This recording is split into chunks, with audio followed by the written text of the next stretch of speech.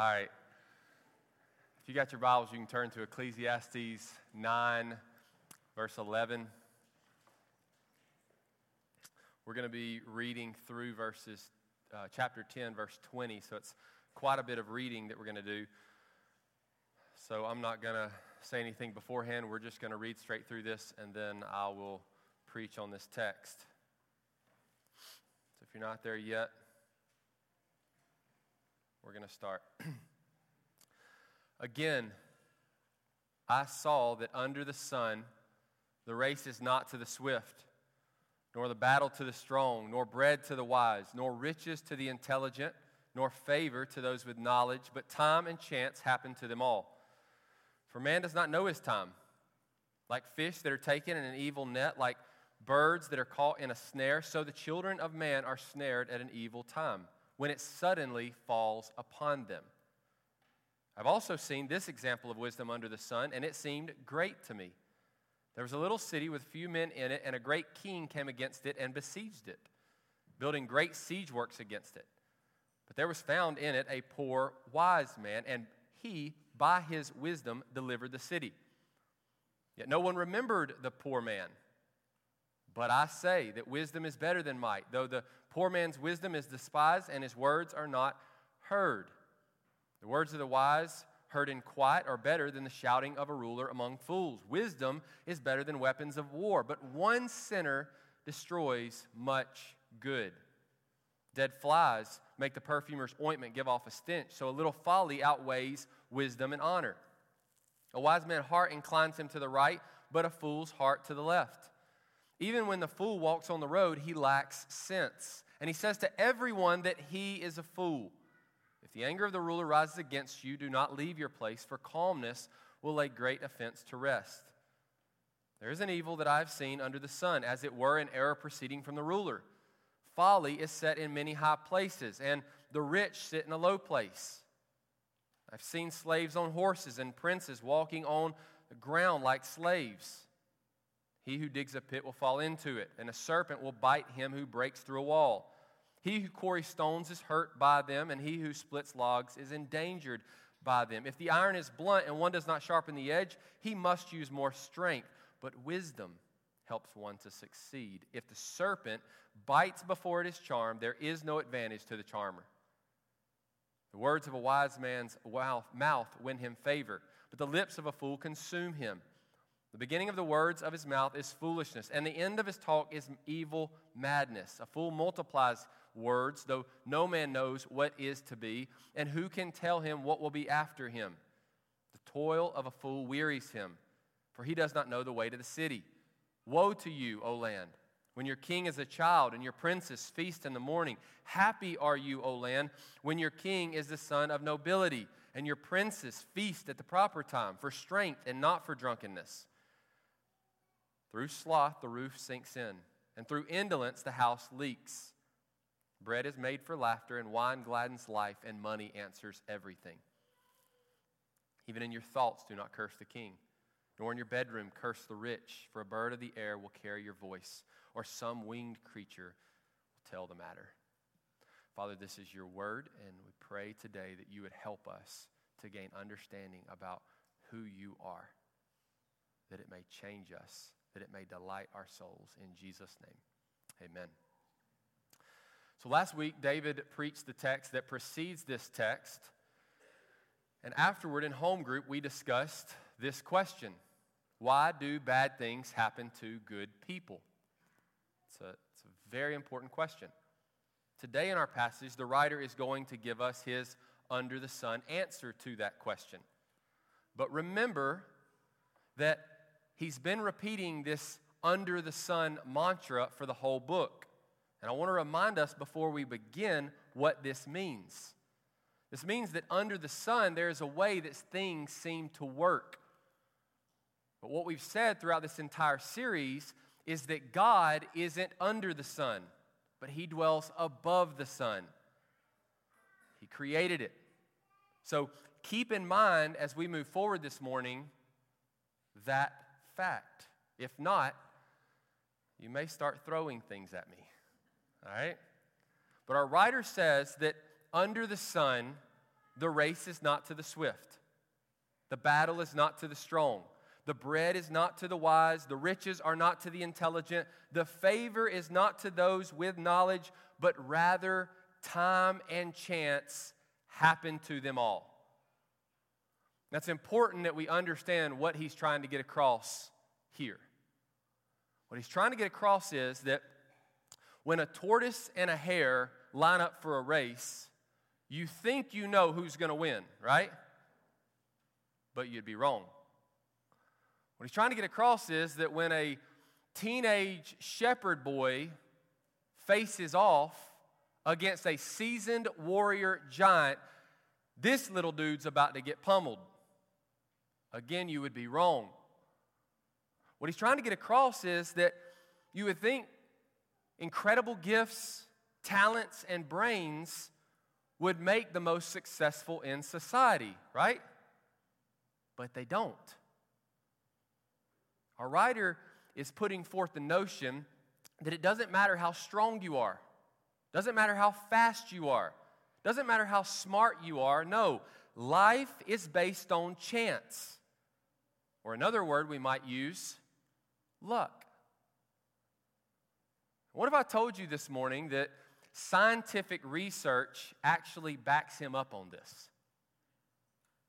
In 2018, Cornell University published a study that took a look at people over a 40-year period. Now, I won't go into great detail about this study because it's pretty nerdy. Thank God for nerds. But basically, it compiled a list of people's intelligence, skill, and ability in various fields.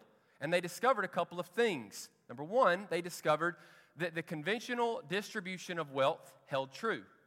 20% of these people enjoyed 80% of the wealth.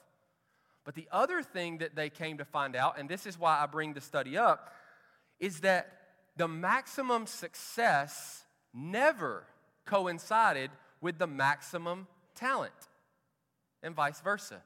Never. So what makes the difference, you might ask? Well, according to scientific research, pure luck. Or in our writer's words, chance. Now, I'm aware this is hitting everybody in the room differently, all right? I know that our seasoned, esteemed, older generation is thinking, this is bonkers. This is madness. What you're saying, it makes no sense, right? And I know that for our younger group over here, I'm thinking to myself when I was like 20-something is thinking, you're telling me I got a chance, right? So I get it. But here's the first big thing that we need to take away from our text this morning. The writer wants us to take away. What he wants us to take away is that under the sun, we are all subjected to time and chance. No one knows when they'll die or how it will happen. These things just come upon us. That's what the writer says. Now, if you remember back to Ecclesiastes 3, I actually preached that sermon as well, that passage where he talks about there's a time for this and a time for that. This point that we're making this morning is similar to that point. That point we said that time doesn't belong to us. Time comes upon us. We don't control the times. But what our writer adds to that equation this morning is chance. He's saying not only do things come upon you and you don't want to control them, but they are completely random. Random. Now, the way in which our writer will try to prove this in our text is by contrasting wisdom and folly. And what we'll see in the next 22 verses is what seems to be a smorgasbord of short stories, proverbs, case studies, comparisons, saying, and a command, all dealing with wisdom and folly. But this is where we must be careful that we don't lose our writer's main point, which is definitely easy to do in such a seemingly disjointed passage. And this is where I want to just say how thankful I am to God for our weekly sermon collaboration. For those of you who don't know what that is, that's where a lot of the men gifted to teach in this church come together and help the poor soul who has to preach this text. And I'm thankful for these men. And what these guys helped me to see this week is that these next 22 verses aren't necessarily about wisdom being better than folly. It seems that they are, but let me share with you Josh Kane's excellent observation here. He says, if I wanted to show you the hopeless circumstance I find myself in as a father when it comes to getting my kids to eat good food, I would probably tell you about two wonderful meals. I would tell you about the first meal, which was a steak dinner, buttery mashed potatoes, perfectly seasoned asparagus. And then I would tell you about the other dinner, a high fructose corn syrup tablet called a Starburst that my kids love. And as I would go into detail about both of these meals, what you might begin to think is that I'm trying to convince you that steak is better than Starburst, but you would be missing my main point. I'm actually just telling you how hopeless it is as a father trying to get his kids to eat right. Does that make sense? And so keep in mind, that's what's happening in our passage this morning. He does believe, the writer believes that wisdom is better than folly, but he's not necessarily trying to convince us of that. Rather, he's trying to help you see how hopeless this life is that seems to be controlled by time and chance. Our writer follows up his introductory statements with a story to illustrate this point. In verse 13, he says, a great king came and looked to take over a city. No one could stop this great king. Victory was imminent, but the king didn't prepare for this one poor wise man. We're told that the poor wise man, by his wisdom, foiled the king's plan and saved the city. Now, we're not given the details on how this went down, but what we're told next is even more striking than an underdog story of winning. What we're told next is that after this man delivered the city, no one recognized him. No one put a statue up in his name saying, because of this man, we still have our city. No one gave him a reward. The scripture and the writer tell us that no one even remembered him. He's a hero, and nobody remembers him. And our writer is illustrating his point that under the sun, time and chance seem to rule everything. But he's also tying this point with his next point that we find in verse 16. Our writer says, we live in a world where time and chance happens to everyone, but I say that wisdom is better than might.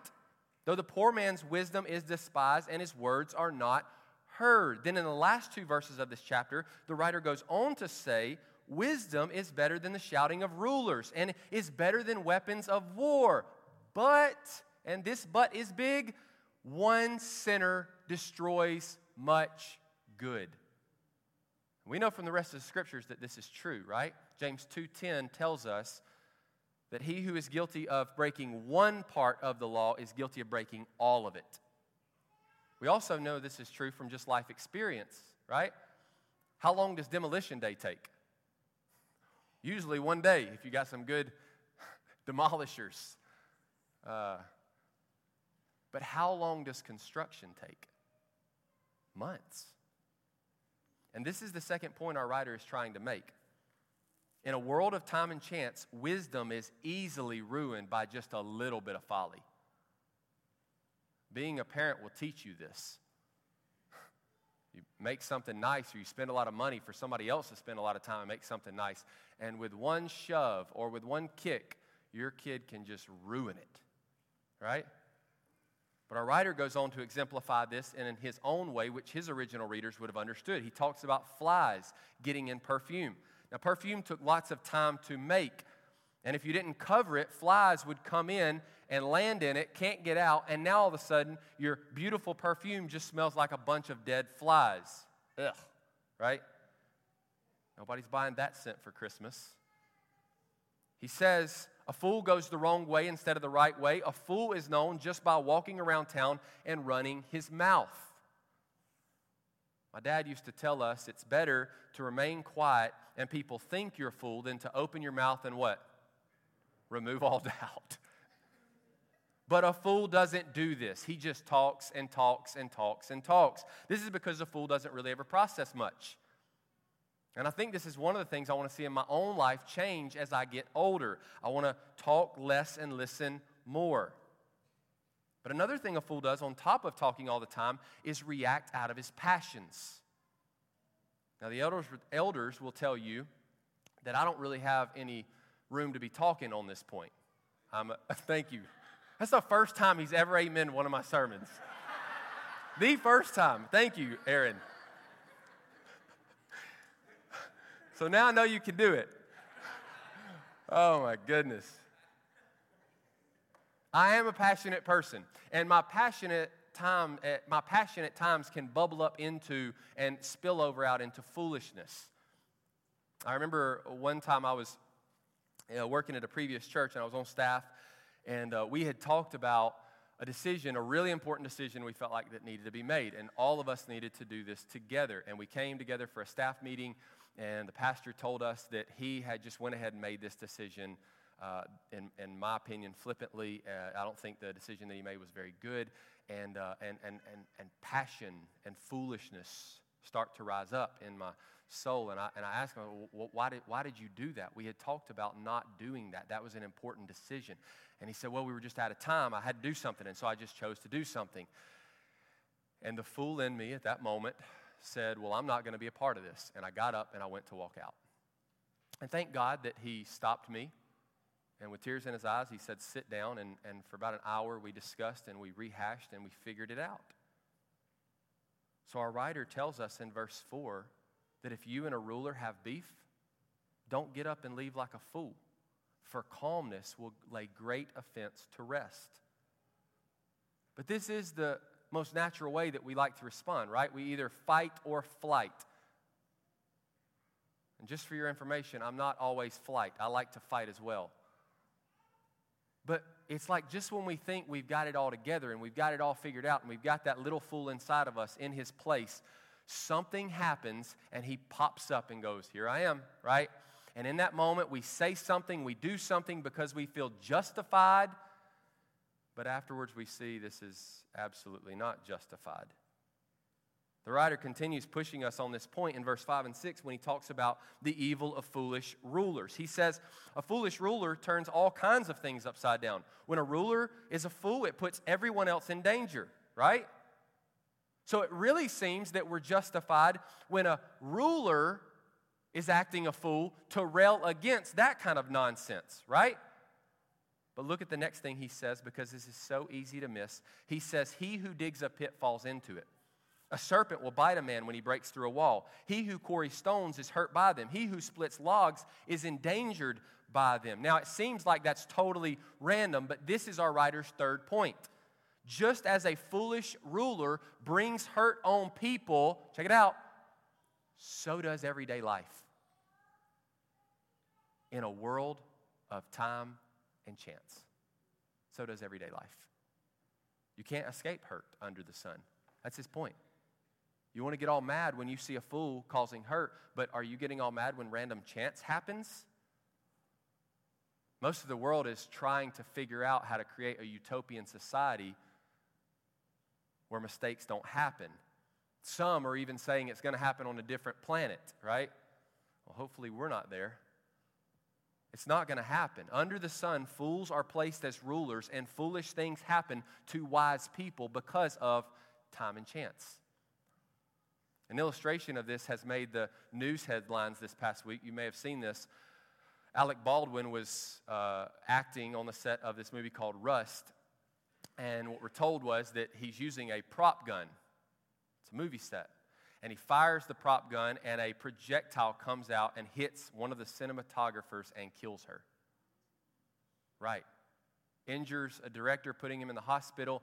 And everybody is going crazy about this. How in the world does this happen? In Hollywood, where we have the greatest technology, we literally bring things to life, but we also have all kinds of safety protocols. This kind of stuff should always be avoided, but it's not.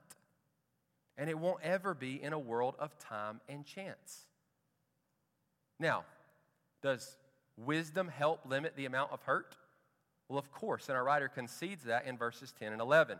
He says, if the axe is dull and you sharpen it, it will work better. And if you charm a snake before handling it, you probably won't get bit. But remember that wisdom doesn't trump time and chance, and wisdom doesn't eliminate foolishness. As long as humanity is alive, fools will always be among us, and until we are glorified, there will always be one running around inside of us. So in verses 12 and 15, the writer tells us a little bit about fools so that we'll know how to spot them. And we'll recognize when we're being them. He says a fool is consumed by his words. This means he speaks in ways that overpromise and underdeliver. He says a fool has no real purpose or point to make when he talks. He says a fool pretends like he has everything figured out. He knows it all, but no one knows it all. And lastly, the writer says a fool can't even give simple directions without exasperating people. Has that ever happened to you? The big idea here with all of this is a fool talks a whole bunch, which is why I think the writer uses just one line in verse 12 to describe the wise. He says, the words of the wise win him favor. Very simply. The writer then brings our passage to a close by showing us a glimpse of foolishness and wisdom in real life. And by way of explaining these next few verses, I'm going to give you the Corey paraphrase. All right? Now, it hasn't been published yet, so consider yourself privileged. But here it is. He says, woe to a land that has a fool for a leader. Everything will be upside down. But happy will the people be when a ruler sets everything in its proper place. Fools let the house cave in, and all the while they sing a song that goes something like this. Eat, drink, and make it rain, baby. And then in verse 20, that's what he's saying, and in verse 20 he tells us this. When you see this kind of behavior, even being done by those in people of leadership, don't curse them. Don't. Even when you're in secret, don't. Well, good luck with that one. But this is where we come full circle. The big idea behind this morning's text is while the wise definitely have an advantage over the fool, under the sun, time and chance happen to them all. Pretty whack, right? It absolutely is whack. And if you're here today, what I've just told you should make you sad. Might make you mad. But it definitely should make you want to cry out, there must be something more. But there's not. Under the sun, this is all we got. And I want to state loud and clear this morning that if you're trying to comfort people under the sun, apart from the good news of one that's above the sun, your comfort is hollow at best. There is no comfort to be found in this kind of stuff, in this world that we live, in this reality that the writer gives to us. Some of you might disagree. You might think, well, if it's just by chance that things are taken from me, and if it's just by chance bad things happen to good people, then there's no one to blame for my pain. And I would rather it be this way. But can I be honest with you this morning? I think that's a very weak perspective. Mainly because it's out of touch with the rest of the Scriptures. And I understand that it may keep you from having to reconcile all the wicked and evil things you see happening in this world with a God who is sovereign and loving and able to stop them. But church, I believe it's important that we don't shield ourselves from any biblical truth, no matter how hard it is for us to swallow. Amen? Isaiah 45:7 says this. I form light and create darkness. I make well-being and create calamity. I am the Lord who does all these things.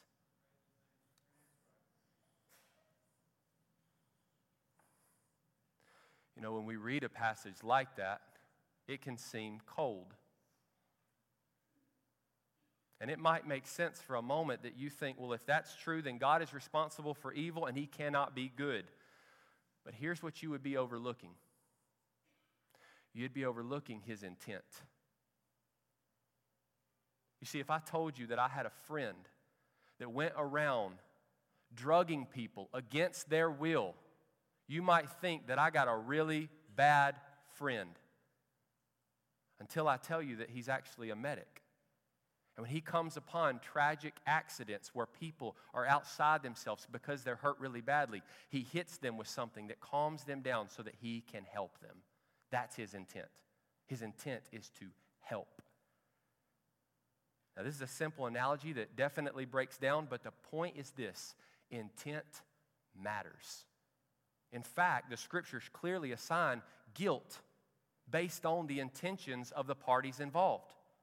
According to Genesis 50, both God and Joseph, brothers, sent Joseph to Egypt. But only the brothers were guilty of evil. Why? Because of intent. Their intent was to destroy their brother. God's intent was to raise Joseph up. So when evil occurs, both God and creatures are involved. But only the creature is guilty of wrongdoing because of intent. Many of our confessions say that God allows or permits evil to happen. But this doesn't mean that God stands back and just watches. For that's not what Isaiah says. Rather, our God governs, our God orchestrates, and our God ordains evil and good. All things. And why does he do this? To the praise of his glory. And I don't say this as some young dude that just got a hold of some theology and I'm separated from the hurt that many of you experience and face in this life. There are real evils, real wickedness in this world.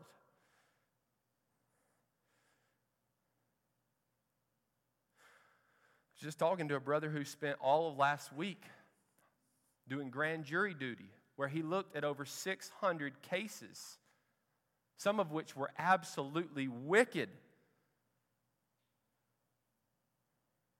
And I'm sure there are some of you in here right now experience some absolutely wicked evils in your life, in the past and in the present.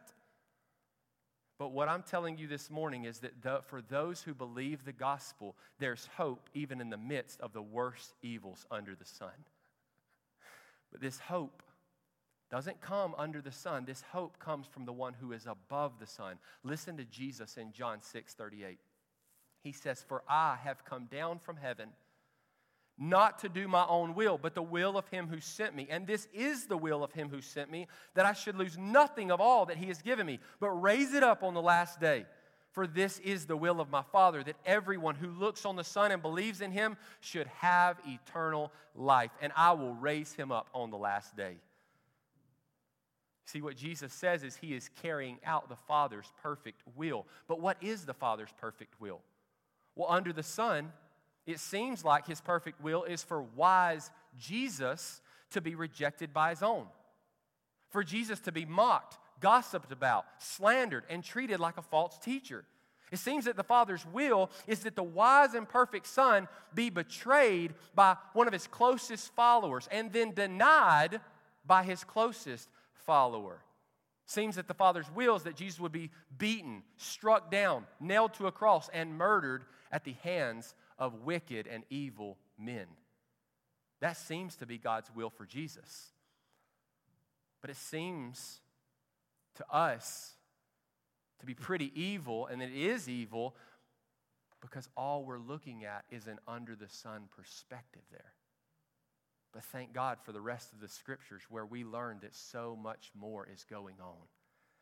You see, God himself is condescending to dwell upon those who he created in his image. Jesus was suffering and being tempted as we are, so that we would have a high priest who is able to sympathize with our weaknesses. He is becoming the perfect lamb. He is the perfect lamb that would be sacrificed for the sins of all who would believe. And he was dying in order to defeat death for us forever. And now his resurrection marks the beginning of all bad things coming untrue. Paul writes about this reality in Romans 8:28, that God is using all things, church, all things, even the worst of the worst, for the good of those called according to his purpose. And one day, you know what we're going to do? We're going to stand around the throne and we're going to worship King Jesus as we hear all the details and the stories within stories of our God's beautiful redemption of his people. And we'll come to know, in the words of Bob Ross, that all the happy accidents weren't accidents at all to the master architect and artist. So remember that under the sun, it may seem like chance and luck rule everything, but that's just because all you can see is about 40 years, like that study. But church, we know the Alpha and Omega. And he rules everything that is happening on this earth. And so I've prayed that this truth would set your hearts ablaze with worship today for our Redeemer and our God. And I'm praying that as we as his church cooperate with his Spirit, he would lead us through the fire and the flood, and his knowing that his intent is good. And he's teaching us to what? Trust him. And lastly, and this is important, I pray that we would preach this good news to everyone under the sun, that Jesus has the whole world in his hands. And while everything seems to happen at random, Scripture and history clearly show that our God is orchestrating all things to the praise of his glory. And if you're sitting here this morning and you don't love his glory more than your own life, then I would invite you this morning to repent of your sin and trust Jesus for life, true life. I want to leave you with the Heidelberg Catechism definition of providence, which is the big theological term for what we've been talking about this morning. Here's what it says. The almighty and everywhere present power of God, whereby, as it were by his hand, he still upholds heaven and earth with all creatures, and so governs them that herbs and grass, rain and drought, fruitful and barren years, meat and drink, health and sickness, riches and poverty, yea, all things come not by chance, but by his fatherly hand. This is good news. Bruce is going to come help us respond to this news this morning.